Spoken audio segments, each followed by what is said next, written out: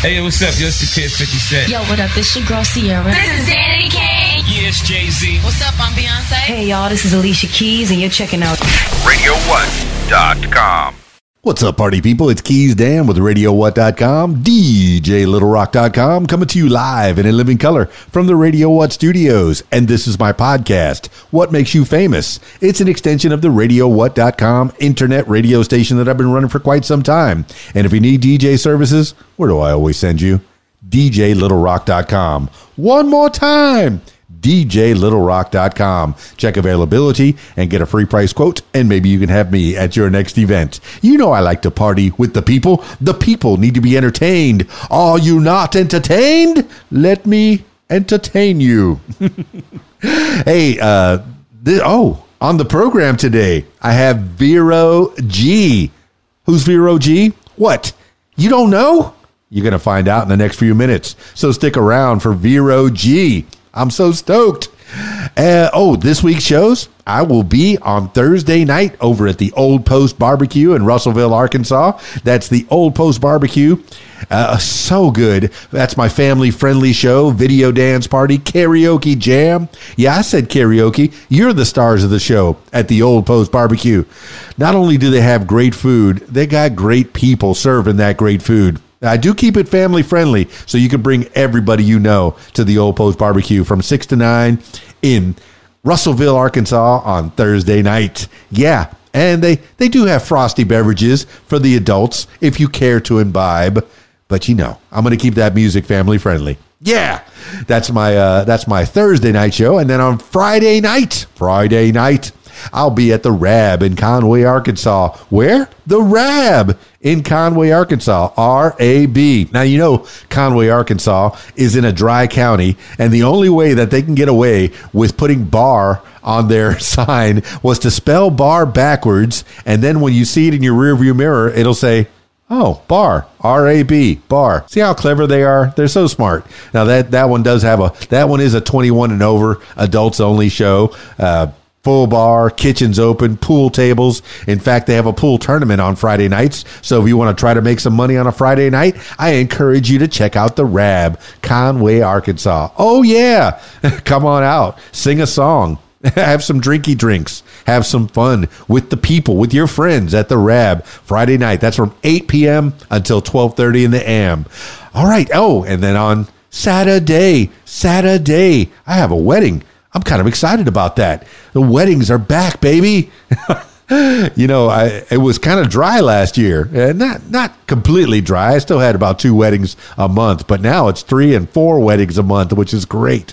I'm so happy that people are starting to break out and getting their little vaccinations and taking care of each other and doing what they have to do to break out of this coronavirus thing. Yeah, I don't like it. I don't like wearing a mask. Who likes wearing a mask? Like I'm saying something new, right? All right, that's enough intro. Let's get into it with Vero G. Vero G. Now, I got Vero G on the Skype, so if you're listening to the audio version of this, I encourage you to check out the video version at my YouTube page, youtube.com/user/KeysDan. And you'll find all of my podcasts, really, right there. But the latest one will be Vero G. Kind of stoked. All right, let's get into it with Vero G. Skyping Vero G now.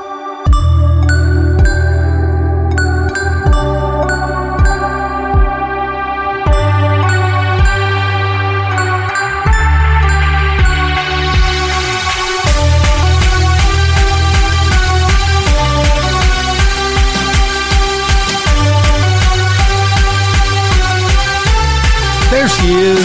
The wonderful Veronica Vero G. Gonzalez. So good to have you on the What Makes You Famous podcast. Nice to meet you in person finally.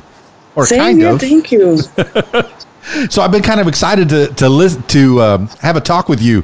I'm so stoked. I mean, you seem like you are so out there already in the world. You're a podcaster yourself. I'm going to put that right on the line right away. You are a radio personality. You're a talk show host of sorts. Give the people an idea of who you are, Vero G. Definitely. Well, first and foremost, I want to thank you for having me on the show. I'm truly honored. Thank you so much. So yes, let's get straight to it. Basically, I am an entrepreneur. I am a radio and TV personality as well for my own show, which is called Vero G Spotlight TV radio show, which airs every Wednesdays at DTF Radio from 5 p.m. to 7 p.m. So you guys can definitely check that out when you get a chance. Besides that, I'm an artist. I am actress. I mean, the list is going on. Screenplay writer. I mean, the list. I don't want to bore you guys, but it's a lot of stuff. No. There is no boring of the guys. This is what they're here for. They want to know more about Vero G. I want to know more about Vero G. All right, the tent poles on your website is artist, model, actress, TV host, screenwriter, author, poet, motivational speaker.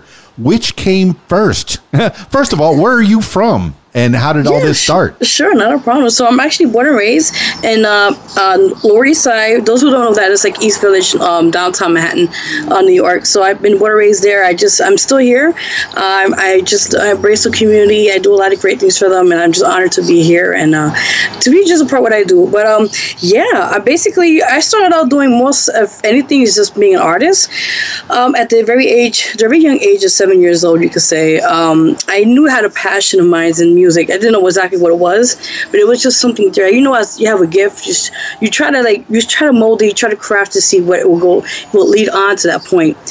So later on in life, I felt that passion. I felt more in tune to, as they say, when I got older in my life, and as my teenage years and now to adulthood, it was always a part of my life. From my junior high school 22 school choir, I had the opportunity to work with Al Sharpton many years ago for the Change Choir, and it was a great experience. We got to travel for a little bit. We got to see some things, and I got to just embrace working with one as a choir itself and seeing how the ins and out of that as well. So with that in mind, I'm just honored to have those experiences as a backup. And then later on in life, I decided to just do a solo career as an artist and just embrace that. Yeah. A lot to unpack, Vero G. There's a lot a lot of experience that you've already had in your young life. I mean, I'm 52 years old. You're a youngin', a whippersnapper, and you've already experienced so much in this life. You say Lower East Side. See, I'm from Miami, but here I am in Arkansas right now, and I don't know what the Lower East Side is. I haven't really been north of the Mason-Dixon line too much. I'd need to get up to New York because I'm hearing it's a town. It's the if you were a tour guide of the Lower East Side of Manhattan, what is that tour going to entail? What are the things to see? I believe it's enriched with a lot of culture, a lot of arts, a lot of music inclined with that. It's very diverse. When I was growing up, it wasn't really that much diversity to it, but now that coming back from, I actually lived in the Bronx for a little while before coming back to my own neighborhood, and I seen the change a bit and the gentrification, but actually it's a great thing because you see more diversity more than ever. And it's abundance of all these types of races in one. A lot of people are just embracing each other and just showing each other love in this community. Yeah, that's how, when I grew up, from first till sixth grade, I went to Catholic school in Miami, Florida, and I didn't know race. I really didn't know it until somebody in seventh grade told me, hey, that guy's different than you. And I go, really? I have a cousin, and I know I've mentioned this on the podcast before. One of my first or second cousins, Armandito, he is black as night. He's not black. He's Cuban. And soy cubano. I'm half Cuban, half Irish, so nobody is one thing. And I'm only mentioning this because you mentioned diversity, and I think nobody is one thing. I just went and got vaccinated, and I had some check boxes. It said white, Hispanic. What? So I had to check 2 boxes: white, Hispanic. I don't know which one. Do you pick them both? But you grew up with not so much diversity, but then you went down to the boogie down Bronx. And then you came back. Why did you head for the Bronx? And what was the difference there? Yeah, so I moved up in the Bronx from the Lower East Side. I would say around 15 or so. I moved up because my mom she moved from from there to the Bronx, so I had no other choice. So yeah, it was pretty cool. I had experience to see how it is in that side. The Bronx is rich too. A lot of culture, and a lot of great stuff there, foods and all different stuff of that nature. But it was kind of different from being raised and born and raised basically in one location and kind of transferred to another location, seeing a little bit of the way things are. But I kind of enriched both, I guess you could say, the Bronx and the Lower East Side, and utilize that with my arts and everything else I do with that. Well, what do you think about the school systems in both of them? When you were a little kid, you went to school in the Lower East Side, and I'm talking about the Lower East Side like I even know where that is. I don't know geography, but I'm going to go ahead and take your word that it's a certain way, and then you go to the Bronx and just another way, and then come back to the Lower East Side and it's one way. But it kind of explained your little journey when you were a little kid. How was the school system? How did they treat you in school? Sure. So, what I could recollect, I guess the age of maybe 5 or so. To me, it was just, Hispanic culture, the Hispanic community, basically. And that kind of music and just walking down the street and, doing my usual stuff I would do just to go home and take care of myself and go back to school and stuff. So the school system, it was okay. I felt like it was lacking even at a young age. I saw that we were not, let's put it this way, we were kind of lacking a lot of things where in others, let's say suburbs or other places that have better incomes source have better privileges, as they say. So with that in mind, I kind of at a young age saw that.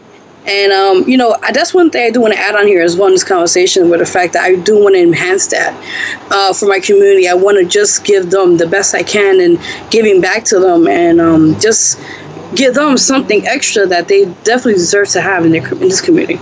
Absolutely. Once you get to a certain level and you have the means, give back. That is part of the deal. You've gotten so much from people, even if you don't feel like you've gotten that much, you're still doing better off probably than another person. If you got a roof over your head, you are doing better than so many people in this world. And I just got called today. There's a City of Hope outreach here in Conway, Arkansas, and it's they take care of the homeless. And the director called me today and said, "Hey, could you DJ a party for us for a Memorial Day?" And I said, "Yeah, of course. You don't have to ask twice. That's what you need to do, is give back." And I'm glad that you're a person of the community. How do you feel, that your community has changed when you went back and you saw a change? Because I left Miami back in 2009 and I haven't been back. And I feel like if I go back, I'm going to feel like it's a whole nother world, at this point. So how did you feel leaving at 15? And then I guess you came back, in your 20s or something? Oh, it makes you feel so young. Thank you. I'm 20-ish around there, something like that. Yeah. Yeah, I would say it has changed a whole lot, and it's changed for the better in some ways, you could say, because like I said, you get more diversity now. You have more people, embracing the community and getting to know each other. And back then, we didn't have that kind of privilege, raising up in that situation. And I just see it's for the good, as they say. Yeah. Well, I've heard two different sides to the gentrification. Okay. Yes. It makes things more expensive. So the people that live there, they end up going to their local market and stuff costs 25% more. Or, that's just a number that just rattled off my head. But there's a percentage more because people are, here they come. They're gentrifying the neighborhood. They're making it better. They're cleaning it up. They're painting the old buildings. And now we got to pay extra. Is that something that you've experienced? That's the only flip side to that, even though, like I mentioned, it's kind of like diverse and everything is happening great in the culture here. But that's the only negative side to it, is that, of course, the rents are going way up. A lot of people who I knew when I came back here were no longer here. They moved because the rents are, especially in New York City itself, it's really expensive. And, a lot of people are shacking up. Let's say, we had a bedroom apartment, like one bedroom apartment. Now people are shacking up just to make ends meet to make it during the month. So it's hard. It's a hardship with that. Yeah, all I know about New York is what I see on the movies, I see on TV, what I've read about. No, and you're giving me an idea. This is primarily is a learning podcast. And I'm learning from you, Vero G. I want the people to learn about where you're from, and then ultimately, where you are now and how you came to be. So what were you doing in school that led you to believe that you could be a motivational speaker, or you could be an artist, or you could be an actress, or you could be the things that you are? What were you doing in school that led you to this? I would say, I did choir many years ago. I think 8th grade, I believe. It was just a great experience. First time to work with other peers of mine, and we had something in common with the music. And until that time, I was just inclined. Like I knew something there was the growth of what my journey, as they say, to continue on what I'm doing as we speak right now. I feel like it has been a long road. It has been very much a long road. Well, tell me the beginnings. When you went to that, were you in that choir? What year? I mean, what grade were you in the choir? And then when did I do want to go over when you met Al Sharpton, because that guy is a very fascinating man. But I want you to go into you first and in choir. What kind of shows were you doing? Did you put on shows for the other kids in school, and how did that feel? Sure, definitely. So for the school choir, we basically did a lot of rehearsals in the school, and then we did local events. Actually, we competed with other choirs in different various schools, and we actually had one of the first. I wish I could have my trophy. I showed you guys. I actually got we actually won the first place. I get it, yeah, for the youth leadership for anti-drugs. I think that was the theme of it. So it was anti-drug kind of theme going on there. But we won first place. It was a great experience, and it was just amazing from that experience alone. And it was just something that, like I said, it instilled in me. Like I said, this is something I really want to continue on in my life later on when I get older. And with Al Sharpton, that was an amazing experience. Actually, many years ago, my ex-boyfriend I think it was an AM station they have, and they were looking for auditions. So at that time, my ex-boyfriend was like, "Look, so you could sing, just go and give it a shot." So it took place actually in NAB, which is called National Action Network. It's on 145th Street, I believe, in Harlem. That's where his headquarters are at. So I went there. I was very nervous. I just said, let me just do what I have to do, and I actually sang a cappella. I forgot what song was it. Forgive me. Amazing Grace, actually. And I didn't know the words, but thank God, I just sang my heart out. It was kind of eerie because it was like everyone was clapping, and I was like, oh my God, I'm singing in front of this man who I've seen for many years on TV, and like he's famous, and it was a great experience. And then afterwards, after like a month or so, I got the email that I got selected to be in a choir, and it was a great experience after that. What year was this, and how old were you back then? Yeah, I was, I want to tell my age. Oh my. I already said I'm 52. Once I got to 50, I was like, I'm not worried about it anymore. That's fine. That's fine. I would say it was maybe my late 20s. Let's just say there, mid to late 20s. But it was around the year, I believe, 2008. I believe either 2008 or 2009, but I didn't last more than a year because I was going to school also, so it was too much to do. But I left in good terms. Yeah. Oh, so you were doing college back then? Yes. What did you want to be when you grew up? Actually, I wanted to become a nurse. It didn't work out that way, but I at least I got something to back me up, if anything. Oh, absolutely. I mean, I was a EMT for a while, and I tech at a hospital in Miami, and it was a good job. And let me tell you, anybody out there that wants to work in a hospital, do the emergency room at night. and the word at the emergency room was treat them and street them, treat them and street them, get them in, fix them up, and get them out. Either get them upstairs to where they're admitted or get them down. Did you do anything in the medical field at all while you were growing up?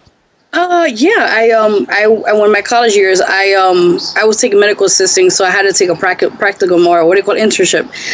like for 3 months, and I had to do everything, the blood work, the whole works, the vital signs, everything. So it was a lot of work, but it was great because now if anything happens, I know what to do right away, take care of somebody in need of help. So I'm already prepared for that. Well, no, it's good to have that kind of a basis. I tell everyone, at least take a first responder course. That way, if something happens, you're at a restaurant and somebody falls over, you could, help a little bit. You can give them a little CPR, give them a little Heimlich maneuver or something. Maybe you could save a life. I mean, it feels good when you have the knowledge to save another person. It's better to better to have it than not need it than to need it and not have it. And I'm glad that you have that under your belt. Whether you went all the way to become a nurse, but you got a bit of knowledge, and knowledge is power, and you're always learning. And I wonder what else you've learned. What other extracurricular activities were you doing in high school and then ultimately in college? Were you in the choir, and then what else? Yeah, so in junior high school, I was in a school choir. In my high school years, I was mostly more educational. I was just trying to finish up my school years, high school, finish that off. And then my college years, I was doing my courses, but then I was with the poetry club, and just pretty much about it. I wasn't really doing too much of everything, but I focused on that. It was a great experience. I got to, meet other poets as well, and do a couple of shows at the school, and it was pretty cool. All right. When did that start? Were you always good in English? When did the poetry start? I always loved reading and expressing yourself. So I guess it's a combination of both. I could say I started doing that around the poetry side. You could say around I was like 10 years old, and I always had an infatuation with it, if you could say, fascination. Forgive me, because my mom was actually a poet many years ago as well. So through her works, I actually wanted to continue on with that. And going to college years, when I was a part of the poetry club, it was great. You get to express yourself, and that's why the songwriting it kind of coincides with the poetry as well. So it kind of relates to both of them. Yeah. So do you think writing a poem is like writing a song? Is it exactly the same, or is it different? It's kind of like a short version of a song, but then with the song you add more feeling to it, and depends how you want to structure it. Yeah. Okay. Well, I mean, explain. For example, do you have a poem of yours in your head? Maybe you can recite a little bit. I know I'm putting you on the spot. No, it's fine. I got plenty of them right here. Wow. Okay. Within arm's reach. So for those that are listening to the audio version of this, she just reached over and grabbed a poem. Is it a book of poems? Actually, I have, as we speak, I do have a number amount of poems, poetry books.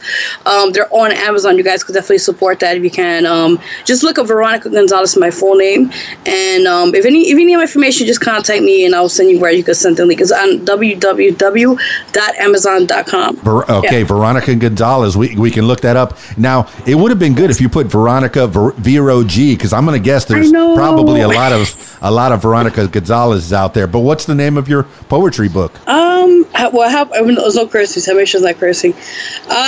This one's called Ready to Heal. Ready to Heal. Well, hit me with a few bars of it if you could. Sure, definitely. Ready to heal takes time. You must take that step to get into that place. It may be a bumpy road, but trust me, it will be the best experience to let go of all the burden that your heart had to soak in, letting go. When yourself breathe to a new chapter in your life, making new plans to see. Don't look back, it won't do no good. Just focus on your future and all will come into place. Ready to heal. What was the inspiration on that, and when did you write that? That's beautiful. Thank you so much. Thank you. Actually, this is my latest. These are one of my entries to my latest book. Is called Healing. Oh God, forgive me. I'm like all over the place. No, that's okay. Thank you. This is called Healing for the Soul. That's actually one of the poems on that itself. So you guys could definitely support that. That's the latest one I did. And that's the inspiration behind that. It's just I felt like with the pandemic that happened last year, I felt we definitely needed time to heal and take time to reevaluate ourselves in our lives. That's why I feel like it's kind of gave us a blessing in disguise where now we have to like kind of sit back and figure what we want in our lives, during this time of pause, as they say. So, yeah, that's why I read this book, is my inspiration behind that. So, yeah, definitely check that out. Wow, Vero G. Have you experienced any pain in your life that you've had to heal from? Yes. Yes. For example? Oh yes. Okay. So not another book. Okay. So this is called this is called Trials and Tribulations and Autobiography of Vero G. And this book, it tells everything I've gone through pain. I'll get a little more detail into it. I am a domestic violence survivor. I am a rape victim. I have been homeless and pregnant. I have gone through the foster care system many years ago as a kid. And the list goes on. But these things, I wanted to tell my story about that because overcoming all these obstacles and overcoming everything, I'm still here on my own 2 feet, and want to show people that you can do anything you want to do without anything that's thrown at you.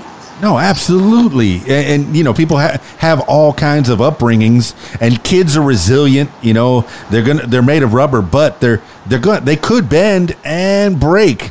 But you could take that pain and turn it into creativity. I'm glad that you went that way, because a lot of kids, they don't make it. They don't make it through, yes. Foster care or the loss of parents. Just being thrown from one situation to another, domestic violence. I'm so sad that you had to go through that. I mean, I've never hit a woman. There's been reason, but I've never hit a woman. Don't do it. I think Chris Rock said it best. There might be a reason, but just don't do it. No, but how did I know I kid a little bit, but how did the domestic violence present itself? Because it's not always physical; it could be psychological as well. How did that present itself, and when was that? Well, it happened many years ago with my ex-boyfriend. I won't say his details. He will know. I don't want to kind of talk much about him, right. But it was one of my exes, and it started out, how the signs, they sweet talk you, everything's fine, looks, everything's peachy, as they say. And eventually the signs started to show up, where it was first verbally, then emotionally, then physical. Eventually, I was with this person for 5 years. We produced a child with this. And unfortunately, my child has seen some situations where I felt he shouldn't have seen, to the point where my ex-boyfriend almost had to kill me in front of him. So it has really affected me a lot. I do have PTSD through this. I am getting therapy as we speak for that. And this happened many years ago. But I felt, going through my testimony, my story, I needed to write this book to let people know that, and men and women, they go through it. But I wanted to let them know that if I went through it and I'm a survivor, I want anybody out there who's listening now to know that you can overcome anything. Like, this is just my testament to help inspire people as well. Well, over the years, I've talked to so many people, and women in particular. They get, these men, they find ways to take away the power for the woman to even get away from that situation. And yes. It's like a frog in water. If you start heating it up, it'll boil before it even gets out of that water. I liken it to that. I don't know why that analogy came in my head, but it seems appropriate. Is you'll be in this water. Oh, it's cool. Oh, it's starting to warm up a little bit. And by the time it boils, you're stuck. You're stuck in this water. They'll honey, you could just stay home from work. No problem. You have no money. You have no way to get out of the situation. I mean, exactly. Is that something that happened to you? For my situation, it was a little different, because in the beginning, it was the control and many factors, but then I started having a second chance in my life to get out of it. That's why I was starting to go to school, my college years, and I started to kind of slowly break away from him. And he was very jealous because he didn't want me to be around other people, and the insecurities were really there. I slowly broke myself away from him from that. Well, good. I mean, what you're doing is you're telling people, the signs of how to recognize when, you're being abused. Sometimes you see your friends and you don't want to say anything, but sometimes you have to say something.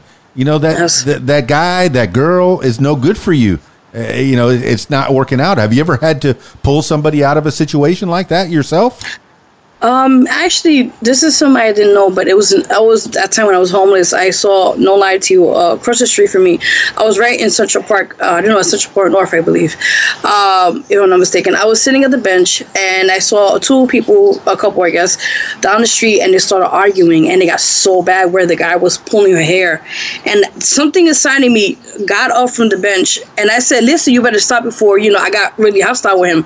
And he says, "Bleep, bleep, bleep, get out of my business." And I said, listen, if you're going to continue, I'm going to call the cops. And eventually, I guess they saw how serious I was, and they eventually left. Well, that's a dangerous situation in itself. The police, I've done ride-alongs with the police. I was a firefighter for a while down in the Florida Keys. Oh. And, I did ride-alongs with the cops because I wanted to see, how the other half lives. I want to see what they do. And domestic disputes, domestic violence, when they have to go to domestic calls, between a traffic stop and a domestic call, those are the two most dangerous calls for a policeman to go to, because you never know. You start handcuffing the man because he was beating on the wife, and then the wife says, "No, I love him. Don't take him away," and then starts beating on the cop. I've seen that firsthand, and I couldn't imagine. That was brave of you to try to help those people out, but it's dangerous. It's dangerous to be sure, because love presents itself in various ways. But we'll go beyond that. You made it through that trial, that tribulation. You wrote about it, and then from there, were you writing poems before that? You're 10 years old. You were writing poems. I was not really writing. I was inspired by my mom. But later on, I think around I was the age, I think I was in high school, forgive me, I believe in 10th grade. I actually wrote some poetry way later on. And then that's where I started doing songwriting within that same time. So it kind of gave me that push and that motivation to get to that point. So by this time, 2008, 2009, you're breaking out of that relationship. You're on your own, but you're homeless. How did you make it through that? Actually, I was homeless with my son's father before we got our place together. So that was around that time I was pregnant, and that experience, I was I think over a year, almost around that time from a year in the streets with him, and the experience was very horrific. Things I shouldn't have seen that I saw, hanging out in the crackhead's place, and seeing things, and it's just things I didn't want nobody to experience. Sleeping at the emergency room, as they say. I was pretending I was waiting to get seen, but I was sleeping there basically at the bench just to have a place over myself, brewing over my head for that night. The stories goes on and on, but it was just things I went through. I wish I had that experience. Well, Vero G, you've had that experience. You could turn that into creativity. That's amazing. That's a thing that you use. Some of the most creative people, some of the most inspirational people are people that have been through hardships, and you are living through those hardships, and now you're turning those hardships into inspiration for other people. That's motivational speaker. That is poet. That's lyricist. That is, the tent poles of you. That's how you became Vero G, from Veronica Gonzalez to Vero G. So when did that moniker start? When did the brand Vero G actually begin? Is that something recent, or has it always been? Actually, it's funny you said that, because in my home, or my dad and my mom many years ago, it's short for Veronica, they used to say Vero, in Spanish. So I kind of put the artist name behind that. I would say later on in my life in adulthood, when I said, I want to find the correct stage name for me, and I felt it was related to who I am. So the Vero is short, of course, for Veronica, and the G is for my last name. So I said, this is kind of catchy. I like it, It kind of sticks. It does. Yeah. And it's good to build.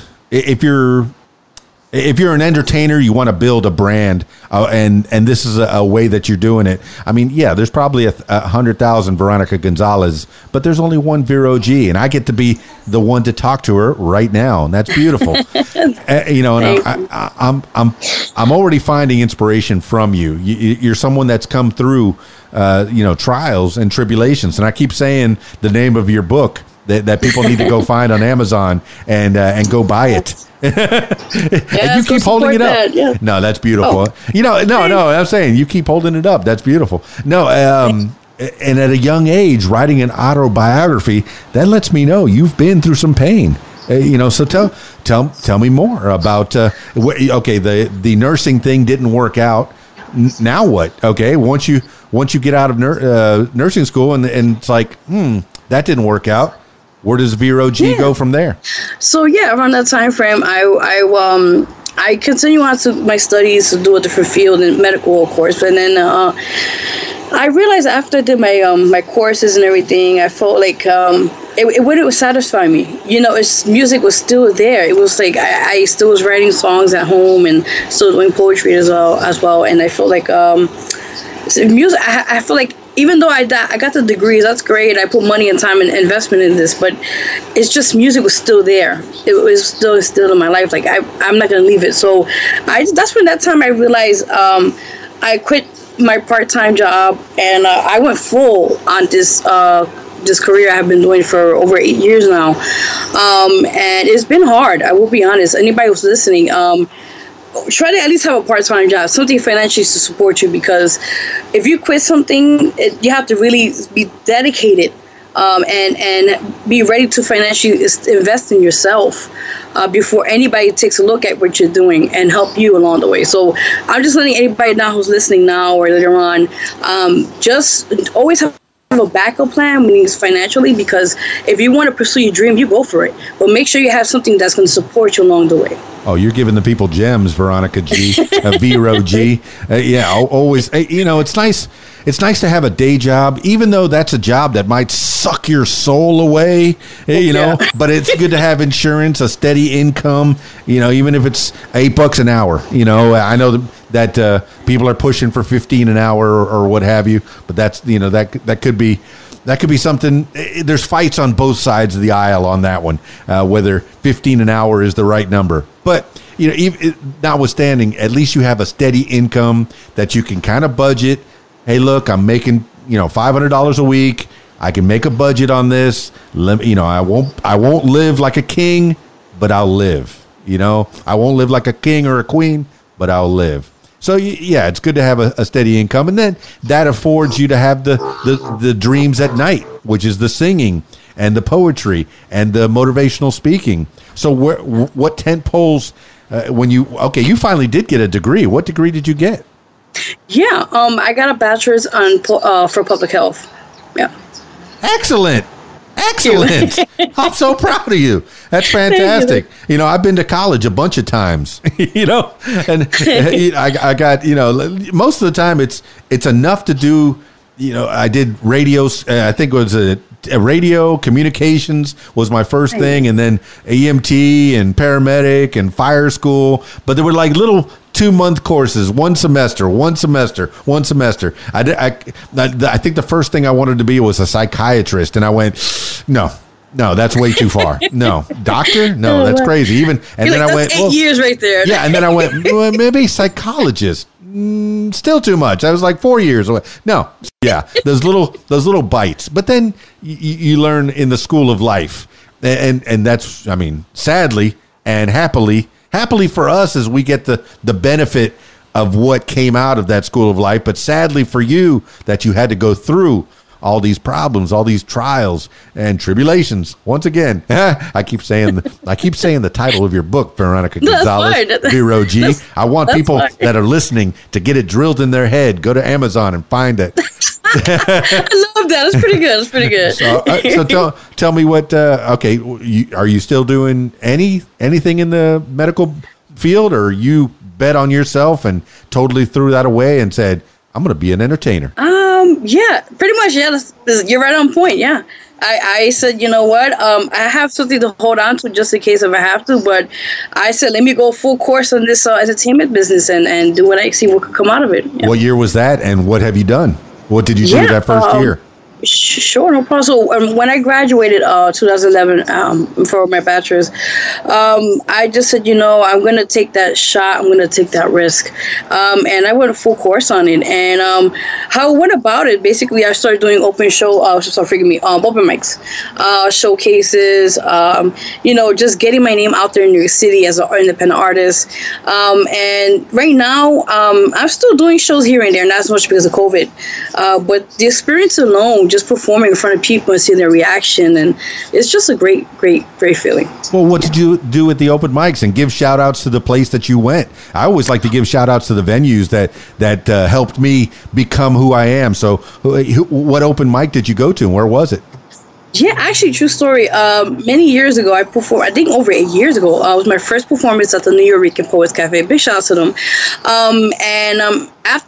Ever 7 years later, I had the opportunity to host the event there at my show for other independent artists out there and give them that platform. So it was a great kind of like karmic kind of thing going there, you could say, and giving back. That's what we do now with the brand itself, with the Vero Spotlight brand. But besides that, going back to you were saying, I think just in general, just the open mics, New York Post Cafe, Recoup Lounge. I have a list. The list goes too long. I got time. I could just, these are in my head right now. Oh, Lord, I have to write them down and send it to you because it's too many. No, I like people that give credit where credit is due. Shout outs to the people that helped us along the way, because we can't do all this by ourselves. We always need people to help us out. Whenever I do a podcast by myself, it sucks. Frankly, it sucks. But when I have somebody cool to talk to, like Veronica Gonzalez, Vero G, it's better. The podcast becomes, oh my goodness, I want to listen to that. This is fantastic. I want to know more about Vero G. But so you said when you were doing the open mics, was that poetry or was that singing? It was more singing. It was more singing side. Poetry was not. I mean, I had it just in case of me if I had to, but the majority of times I wanted to show more my talent as a singer. And it was at first, the first time I performed, of course, it was nerve wracking, and you're like, oh my God, are they gonna not like my performance? But afterwards, it was just, you got used to it. You got used to people just supporting you and liking what you do and all that. So, well, what kind of songs were you singing? Was it your own original songs, or were you singing other people's covers? It was mostly covers at the beginning because I was still kind of figuring it out. But then eventually, when I continued working on my own albums and my own projects, that's when I started doing my original songs, as I say. And it was great. It was a great experience. So what were your first covers, and can we see them on YouTube? Oh my God, yes. Oh my God. I did this song by Rihanna, Stay. I did actually on my YouTube channel, guys. Could definitely check that out on Vero Spotlight TV Network. Go check that. You're gonna see like the beginning videos. You're gonna see all that. Oh my God. Adele, Someone Like You. That's another one. Whitney Houston, I Will Always Love You. I mean, there was a few other covers I just continue using, while doing shows and that. So, I mean, these are lofty goals. They're ballads that just have, your vocals have to be on point to catch oh my goodness, this is lofty. To do I Will Always Love You or anything. Oh my gosh. Or anything by Adele. That's a lofty goal. What made you feel like you could do that? Were you trained at all, or this is something you've been singing your whole life, I guess, since you were 10? Yeah, I just practice at home. Mostly that's what I would use. And I have a very good ear. Like, I will listen in and just watch how they move, and like the concerts, like the Adele and all them, and how they perform, and I would just emulate them, and I would just be on, like, pretend I'm on my stage, do my thing, and then when I perform, I just gave my all. Yeah. So this is in your room with a mirror, just giving a stage presence. Hey, that is the way you do it. Whenever I'm going to be hosting a show, you better believe I talk into a mirror and see how I look, and it's always ugly. But I see how you make sure that I pronounce the names right, make sure that I have my speech down before I'm going to go and give a performance like that. But it's always good to plan, and that's what you're doing. You plan it in your room. But you say I want to talk about your mom a little bit. You said your mom was a poet. Did she have poems that have been published, or is she somebody that's always just done poetry on her own? That's a really good question. Actually, when I started seeing her, because she used to write them in the composition books, and she was showing me, look what I done, and she's like, after she I guess, write them or show it to me is like to look at it and everything else. And I felt, it was pretty cool to experience that with her, to have that connection with her with the writings. And unfortunately, she never published her work. I did actually recently kind of push her, like, what to do, how to do it. But it's up to her. But it was really cool. She, could put her stuff out there. Well, I'm glad you gave her that inspiration and the know-how to publish your own stuff. Now, I'm guessing the books, have you published them on your own, or did you have a publisher? Yeah, many years ago, when I was in college years, I was actually sending out my query out to like publishing houses or stuff like that. Of course, I got a lot of rejection no's. So I said, you know what? Forget them. I'm going to go and do it my way. So a friend of mine was like, go to the site, go to this route. This is how you do it. And all my books are all published, self-published. So yeah, all these books I did on my own creativity with the graphics, with the images, and the content. Yeah. Well, teach people. How did you do it? What website can you go to, or did you go to? Sure. So many years ago, it used to be called CreateSpace.com.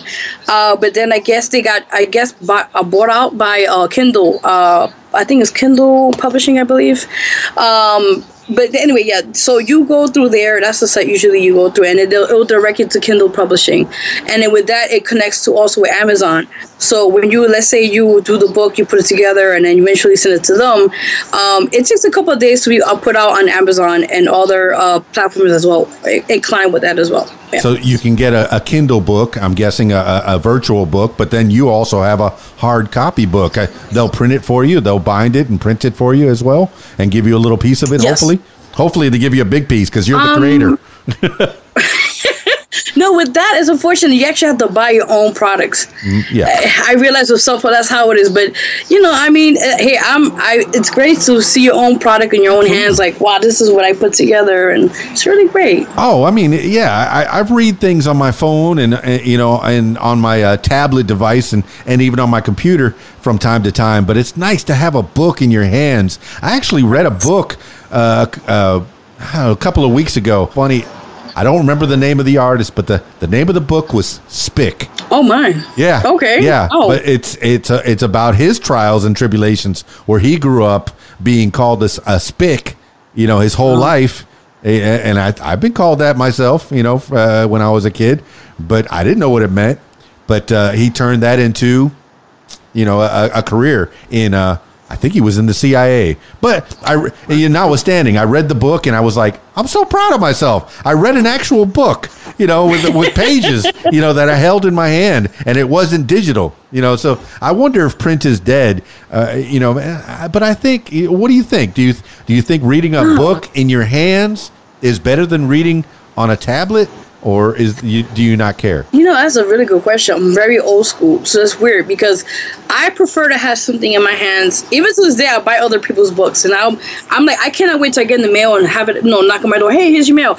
Oh my God, it's a real actual book. I can read it. So, I know there's a lot of e-readers out there that prefer, electronically. You just get it right there, instant. I prefer the old school way where you have to wait to get a book at your door or your apartment, what you want to call it, and actually read see the texture of the book. Feel it, actually read the, turn the pages. I'm still that way, yeah. Oh yeah, that feels real good. I'm old. I'm an old man. I just became even older right now. E-reader versus regular books. Now, I like books, and I used. Oh, when I was on the radio in the mornings in Miami, I every morning before I get on the radio, I'd grab the newspaper at the local store on the way in, and then crack that thing open. And between songs, I'm reading what's going on in the world and telling people the news and what's happening. So I miss that. I miss having a newspaper in my hands and reading that. But okay, I know I'm on a tangent here, but I'm having fun. I'm having fun talking to you, Vero G. I'm learning more about you. But when did you start doing records? And when did you feel like I've done enough open mics and I have enough lyrics? When did the lyrics start? Was it all for you, or was it up for other people as well? That's a good question. Actually, I started my first official album I ever did. My debut album was called what a coincidence, Trials and Tribulations. Actually, I did that a couple years back. Big shout out to my music producer at the time, Cool Breeze. He helped me a lot to put the elements of putting an album together, how, the concept and that sorts.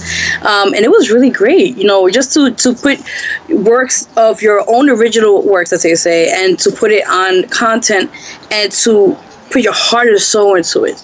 Either if it's a tempo or it's either, a ballad or something that's going to get emotionally to hear the, people like your fans, your supporters listen to, like, wow, that's deep. That's amazing. So, when I, put those all together, it was just a great, amazing album out there. But that album, unfortunately, is not on digital platforms because that was my first baby. So I'm still old school. I still have to put it together myself. But maybe we'll see if I have to eventually put it out there in digital platforms for that. But my sophomore album was called The Rise of Vero G. That's at all digital platforms. That's my second one I did. And it was great. It was great. All original works. And then my third one, actually, I have the second one over here, but the third one I have it in my hands. It's called Victory. You guys could definitely support that. It's all platforms right now.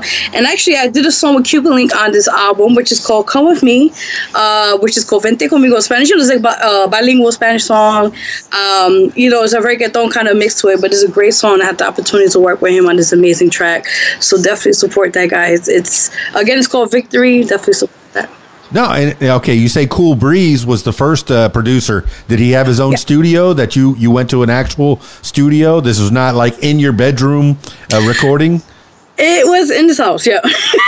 No, and people for $1,000 or maybe $2,000, depending on how much you want to invest, you can get your own recording equipment. In fact, This is the first podcast that I'm doing with my new SMB7 microphone. So I'm so stoked. Hey, sounds good. Yeah, I was using a headset mic, which is professional Audio Technica headset mic. But then I said, let me take the plunge. And the difference between the two mics, if you get the right equipment, for about $1,000, you can get a computer with a mixer, with a good microphone. As long as you have a quiet room that has, soundproofing, you can get a good product that comes out. But there's pitfalls. You have to mix it right. When you send it to an engineer, they have to have a good ear. What was the process of that first album as opposed to the second album, as opposed to the third album? And who were the people that helped you in all those? Yeah, so a big shout out to Cool Breeze for both albums. We worked on both of them together. The process, I would say, from the first album to the one now is a lot of growth. The first one, I was just starting to see what songs were best for me from locally and to put it out there as my original work. The second one was getting better. It was gradually getting better as an artist, craft-wise, just everything all together as a package, as I say. But then this one, the Victory album, I think is the best one because I actually sang last year personally, and I utilized that pain and things I went through in this album, and it's very emotional, it's very heartfelt, and I felt this album was something that it could relate to everyone. Yeah. Well, I'm looking, at your tracks, and I was listening a little bit from 7 years ago. With Clueless, with Vero, Clueless. Oh my God, that's a throwback. From way back. And I'm noticing the progression is you were primarily a singer, a vocalist in the beginning. But now, are you rapping? Is that something new? I do a little rap here and there. Not too much. I do a little bit here and there. No, that's a double threat. My goodness, there's not a lot of people that can do both and do them both well. And it appears to me that you do both well. And you say you've had no training. Yes, I guess did your choral teacher do anything with you? Did he or she take you aside and say, hey, you need to try this or sing from the diaphragm or What was the choral teacher doing? I'm guessing that's the only formal training you've had. When I was, on my junior high school days, for school junior high school, I would say they did teach us how to breathe. The breathing techniques helps a lot, especially when you take out and in and out with your songs and how you kind of put it together. That was definitely what you mentioned. That was what they train all of us to do, and basically just make sure you put your heart into it. And at the early age, when I got these elements, when I did for my junior high school choir, and even since then, I always use that method to everything I do when it comes to my music. Yes. So is there like a training, like when you before you go do a show, is it like me you? Is there a vocal, like a tongue training that you have to do? It's funny. Actually, I don't. That's funny because what I usually do, I do drink some tea or something, or at least Sprite, because it has like the lemony tiny thing to it, your throat. And they always say you have to always have your throat protected. Make sure you take care of it, because that's your money maker. So you have to make sure you protect your vocal cords all the time. Like drink tea before and after you do the show, which I wasn't back then. But I was like, that's too much time consuming for me. I'm like, but I still protect my voice, with things like room temperature, water, or something that's gonna soothe it a little bit. So I rest. I don't really talk too much after I do a show when I can too. But I never had vocal training. Maybe once in a while people tell me you need vocal coaching. I'm like, listen, I'm not insulted by that. Actually, that all professional artists had vocal training to get perfected to what they're doing now. Oh, and a lot of auto tune. Oh yeah. An engineer will make an album great, but the magic is when you could take that and do a live performance that sounds pretty close to what you did on the record. Or if you can't do that, you just give people a performance that is special just for them. There's a lot of artists that cannot do what they did on the album because there was effects on there. There was polished. Yeah, it was polished up, and for any artist these days that'll tell you that they don't use auto-tune. Auto-tune's been around since the 60s, since the 50s. It's been around. Some form of effects have been around. Not everybody can sing like they do on their album. But are artists making money on albums now, or is it all live? I don't do it for the money. I do it for the love of the art. No, you have to make some money. You need a roof over your head, right? You need some food on your plate. Exactly. But where can an artist make the money? Is it merchandise after the show, or where is it that people can support you the most? Yeah, that's a good question, actually. I would say streaming, it's really great because when people download, they don't realize they're paying. It's like, for example, let's say a single is $1, right, in iTunes. Unfortunately, I break it down to you. Usually the artist or the person who puts it out there, it's basically the first iTunes gets a cut, and then you get your cut afterwards. So it's a lot of technical stuff behind that. But overall, I believe streaming helps a lot with the artists to support them with their music downloads. Another thing is also merchandising is great because when you're an artist and you put yourself out there and people buy your stuff, that's money directly towards your pocket. You have to invest in yourself first before you get that back. So you have to look at that as well. Besides other ways of getting money as an independent artist out there, besides that, you have to promote. You have to promote as much as you can. Let's say your videos, your songs are online digital platforms. That's the way you get revenue. That's the way how you get your stuff out there, be seen and be heard. So it's a lot of ways getting money out of this industry as an independent artist. You really, and I always tell people this, even in the shows, you don't really need a label to back you. If you know how to do things the right way and get people that really will support you, your supporters will help you so much and to get to where you want to be at. A label is great because they really will support you and you don't have to pay the money in your pocket.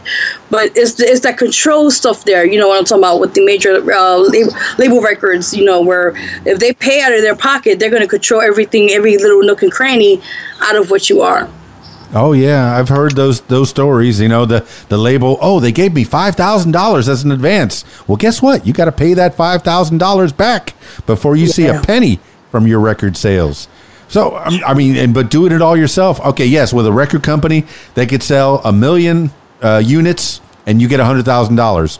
or you by yourself can sell 100,000 units and get $100,000.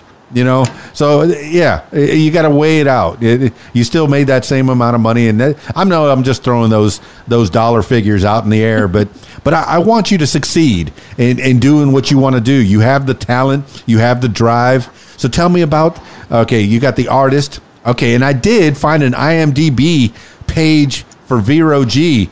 Oh my God! Actress? Wait a minute. You did your homework on me. Well, no, and I don't do that. I like to have these conversations fresh. I don't like to do a lot of. But what is Plan B? What is coincidental killer? What is before you jump the broom? What are these things? And you've been acting since 2015? I'm guessing. Sensory deprivation, Mrs. Carney. What kind of films are these? And where can I find them? I want to watch a film with Vero G in it. Yeah, pretty much so. Yeah, actually, some of those things you mentioned, they're on YouTube, actually. Some, not all. But majority of those projects I had the honor to be a part of were roles that, from Miss Cardi, I think sensory deprivation, that was a role I played a teacher, and I was in love with the principal, and you see me doing my action there, trying to persuade him to be with me and stuff like that. Jesus, the list goes on. But all those basically are either independent films, all of them are, or either shorts I was in or full features and that sort.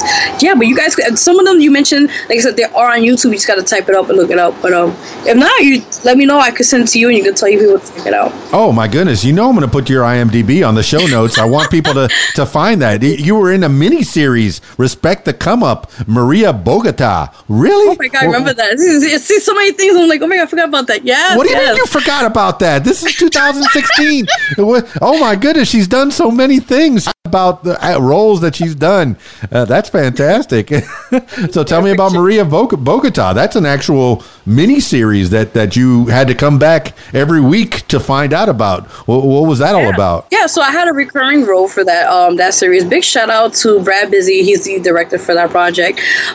So basically that role itself is I'm the sister of a guy who basically, I don't really do it now, but back in the days used to do like scams with the credit cards or the gift cards, and they would like get the card information, and then I don't know how they did it, but it was basically, that's the whole concept of the web series itself. And of course drugs and other stuff of that nature. And I just that was my sister. I just played the sister role. I went along with my brother, told me what to do, and it was crazy. Okay, all right. Well, and then all right, drugs have been something that you've. When you were in chorus, you said you had a Say No to Drugs type of show that you did. How do you feel about drugs as they, back then, there was all say no to drugs. I know back in the 80s when I was growing up, Nancy Reagan was say no to drugs. What drugs? I don't know. I never did them. I've been around people that have been smoking marijuana. Now it seems like marijuana is becoming legal everywhere, and I mean I like the smell of some good, but I still haven't tried it. I've never tried it, but I wonder about that. How do you feel as drugs become more lax? I was just thinking about Maria Bogota, and I know Bogota, Colombia is such a I am a Colombian sister to them. Yeah, you're pretty good. Yeah. Yeah, but I mean, how do you feel about drug use and how it's progressed through the years? For me particularly, I feel it's gotten out of hand. Where like you said, back in the days, marijuana was like a taboo, and now it's like everybody's taking it, and ecstasy pills and all these sorts of drugs are out there now that's available. And I feel there should be more. The law enforcement should take more upon this and not take it as a joke, But unfortunately, especially in our minority communities, we get targeted a lot. And I think we should.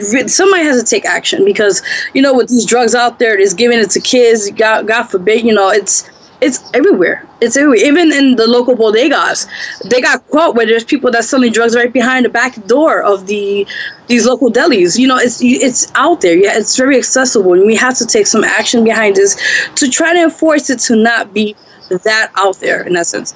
Well, now that it's being regulated, it feels like it's going to become safer. Maybe the people are going to do it anyway. Like they try to stop people from drinking. And then people kept drinking, and they were drinking some terrible stuff like antifreeze, like real bad stuff back in the 20s or when prohibition was around.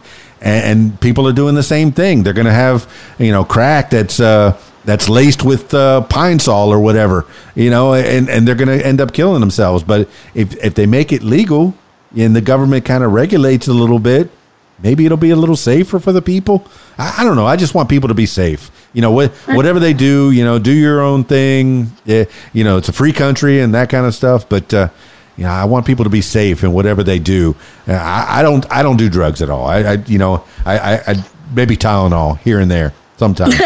Same here, because I don't even take that, because I stay away from painkillers, and that's even addiction too. So I have to really be in bad pain to take even a Tylenol. That's My like I said, I worked in the emergency room, and I think I hurt myself one time, and I'm laying there in the bed, and the doctor says, "I'm going to give you some Dilaudid." I said, "No, I can take it. No, that's all right. I can take this pain. That's fine." He was ready to give me like this really, Tylenol with codeine or whatever. And I can handle this. I'll go through it, but that's just me. You don't have to go through it. Anybody that's listening, you don't have to go through it. If the doctor says, here, you can have some pain medicine, go ahead, take it if you want to. But, I was wondering about that, because drugs have been something that you've been in view of, and you said that you lived in crack houses, and that, man, that could be problematic to say the least, but you made it through, and you made it through. You're here. You are with 3 albums under your belt. Well, tell me about the motivational speaking. Are you doing that? Is that something that you've done? I prior to the COVID, unfortunately, before it happened, I was at a few events where I had the opportunity to speak and use my testimony as an example for anybody out there who can be lifted with my message with that across. So there were a few events where I had the opportunity to do motivational speaking. Yeah. Well, tell me about what was the type of what was the talk that you had to prepare for one of them, and was it like a 5-minute talk or a full hour? As sometimes you do one or the other. No, it's okay. Actually, in one event, I think maybe no more than maybe 10 minutes, because there was other people as well. It was like a panel. So I had to kind of briefly talk about more or less my testimony and how I overcame it, and, utilize that and maybe inspire somebody in the room that, wow, that this person going to help me overcome maybe something that I know someone went through or are going through. So, yeah. Well, tell me, okay, I just thought about it. Tell me about your dealing with Al Sharpton. How cool was that? Yeah. What did you get to meet up with him and talk to him a little bit? Or was it something that he was talking at your school, or what? Yeah, so with Al Sharpton, it was basically I got selected to be at the Change Choir. So it was a really great experience. Him, I got the chance to talk to him very briefly, because with him, he's very busy. He has people there. He has his crew, his team, and they're always telling him to go here or to his chambers and that sorts. But besides that, I had the opportunity to be as his presence, when we did our shows. We actually did a show up in Washington, D.C., right? Not far from the White House. It was for, I forget what event was it, but it was for an event we did, and it was outdoors. It was a great experience, just to be there and see all these people there and to preach, and then just do what we did. And, we got to do other places. We actually did a Martin Luther King. They do it, I think, annually before COVID, of course, at the Sheraton Hotel. I had the chance to be there, perform there. Actually, true story. I wrote this in the book. You have to get the book. It's very juicy. I actually had the opportunity to have met Robin Thicke. What? Yeah, true story, no lie. It's in the book. You gotta get the book. So we were actually we were at the Sheraton Hotel. I think it was like 50-something Street, if I'm not mistaken. It was me and our change choir members. So we were all lining up because we were next to be on stage to perform. I got to see Robin Richard. I think Robin. I forgot her. She's from ABC. Oh God, her name. Robin something. Anyway, but Robin Roberts, forgive me. Okay. She was there. Judge Mathis was there. There was a lot of celebrities there. So, we got to go behind the scenes. We went to be in line up to perform our next act. And no lie, Robin Thicke was talking, I guess, or something. And he walked out downstairs at the stage. He said, to all of us, he's ladies, you're going to kill it. You do your thing. No lie to you. This is what happened. And this is really happened to me that day. He saw me and I was like blushing. And this man is like over 6 feet tall. He's a very tall guy.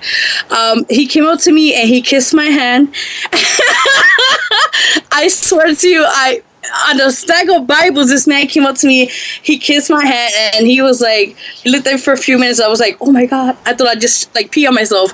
But then he left, and all the ladies were laughing, and I was like, I told Lisa, I would never wash this hand. But I did, of course, unfortunately, but I was like, it was a great experience. It was great. After you recomposed yourself, oh my goodness, yeah, Robin Thicke. I mean, famously, this guy had girl problems, and he wrote a whole album to try to get the girl back. Just for her. I wrote a whole album for her. Now that's a romantic man, I think. You know, whether it worked or not, I don't remember whether it worked or not. If he got the girl back, he never got her back. No? I think they separated. Yeah, they kind of went that way, I guess.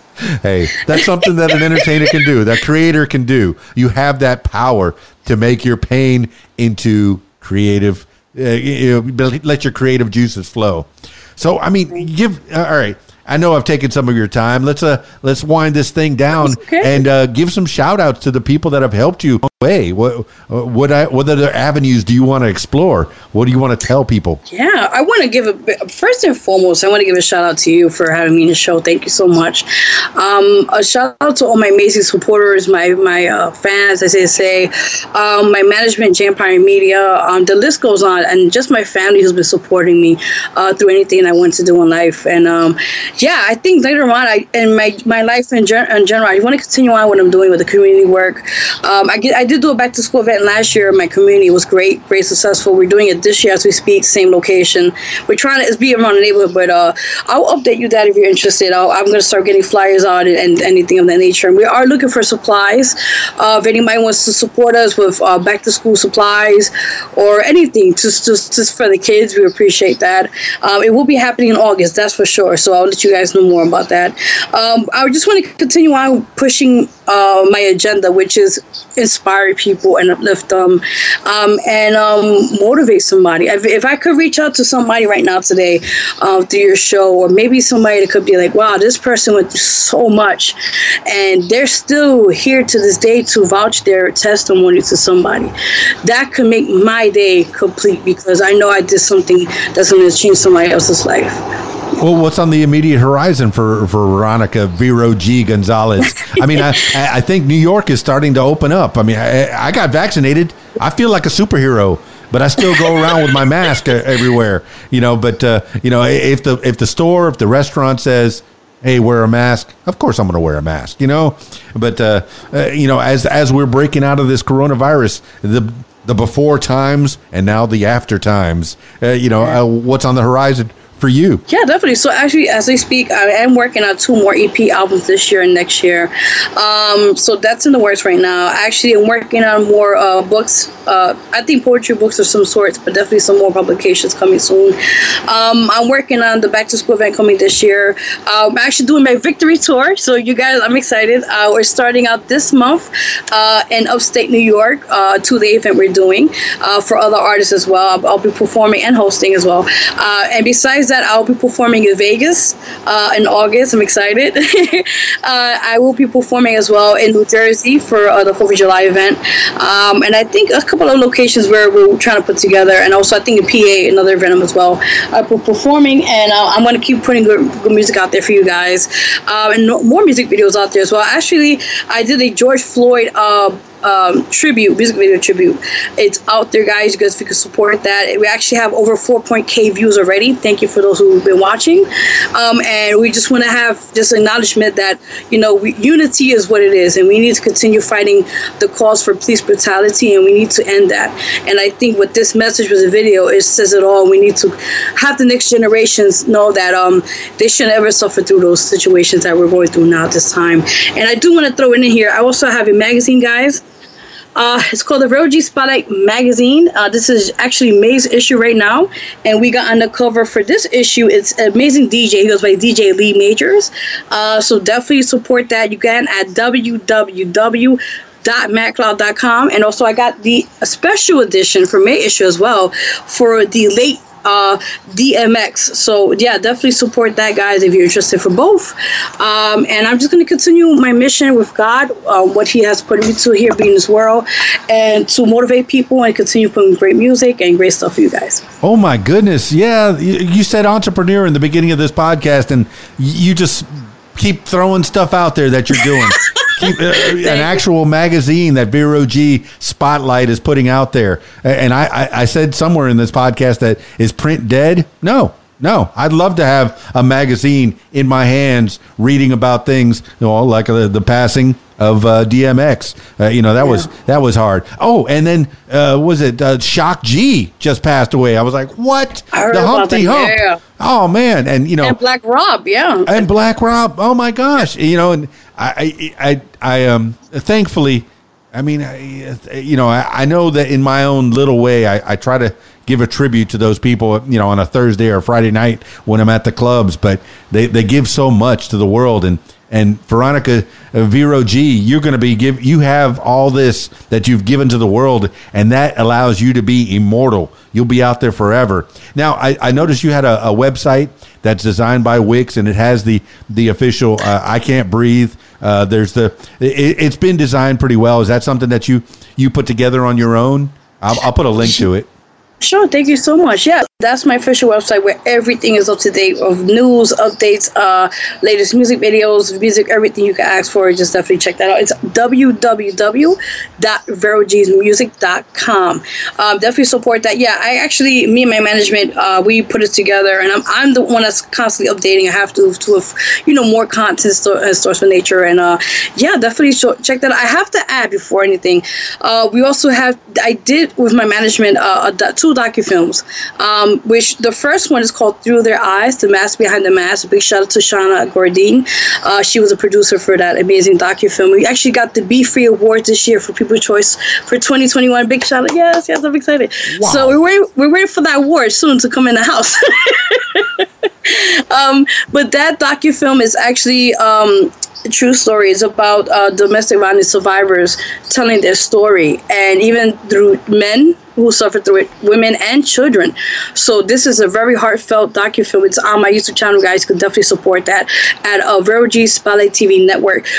Besides that, guys, the other docufilm, it's called Trials and Tribulations, my own personal docufilm I had put together with my management. You definitely go support that if you guys can.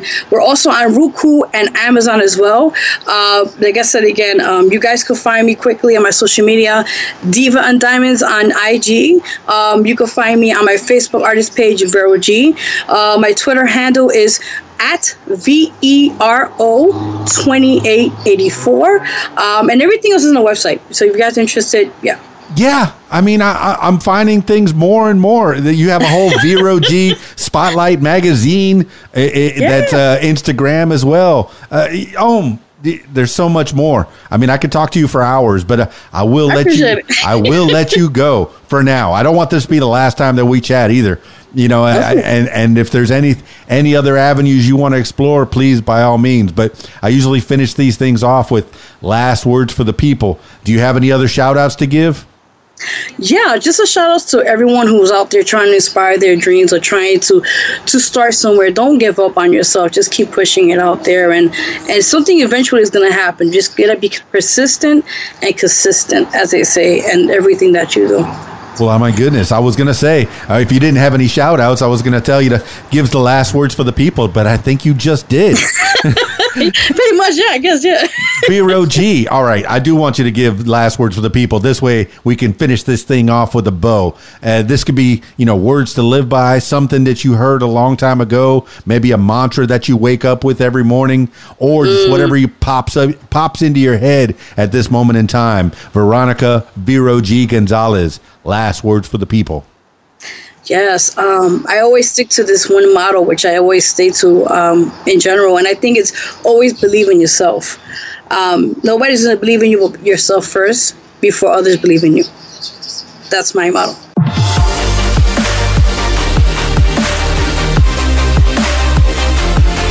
Well, there you have it, party people. Vero G. What a nice lady. What a nice lady. So inspirational. And people grow up all kinds of ways, and you make it through. You make it through. And the strongest people are the ones that make it through.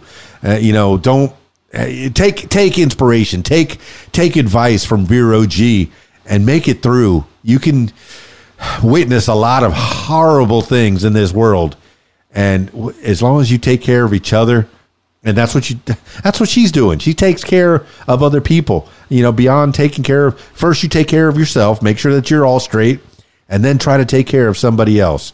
That's the only thing we have to do in this life is take care of each other. Really, be a member of this community. Be a fine, upstanding citizen of the community. Take care of each other. Don't hurt each other. Take care of each other. Vero G, inspiring people, and between your poems and your lyrics and your motivational speaking, fantastic. So good to know you, Vero G. So good to know you, and thank you so much for being a part of the What Makes You Famous podcast. I appreciate it so much, and I look forward to talking to you more as time progresses, for sure. All right, now I turn my attention to you. If you would like to tell your story, I encourage you to give me a call, 501-470-6386, or email info@radiowhat.com. That's it for me. It's Keys Dan, radiowhat.com, djlittlerock.com. Peace. I'm out of here. Radio What? The music you want. Hey guys, this is Shelly G with a fast fact. Since its launch in 1981, the song Memory of the musical Cats has been played on radio more than 1 million times. Do you have a fast fact? Share it with us at Interactive Radio, radiowhat.com. If you like what you hear, follow What Makes You Famous social media. Use the hashtag What Makes You Famous. Follow on Facebook at What Makes You Famous. Follow on Instagram at What Makes You Famous.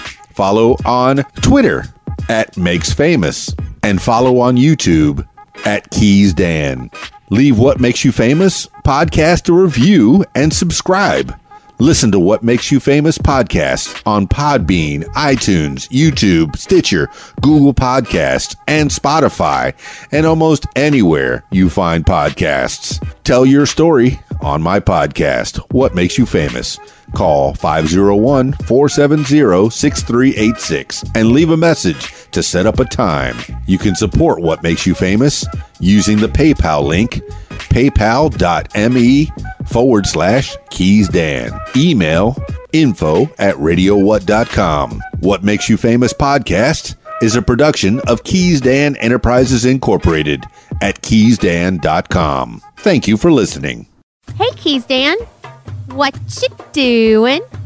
My line. I'm playing the best music by request 24 hours a day. Click on the request tab at the top of radiowhat.com. radiowhat.com.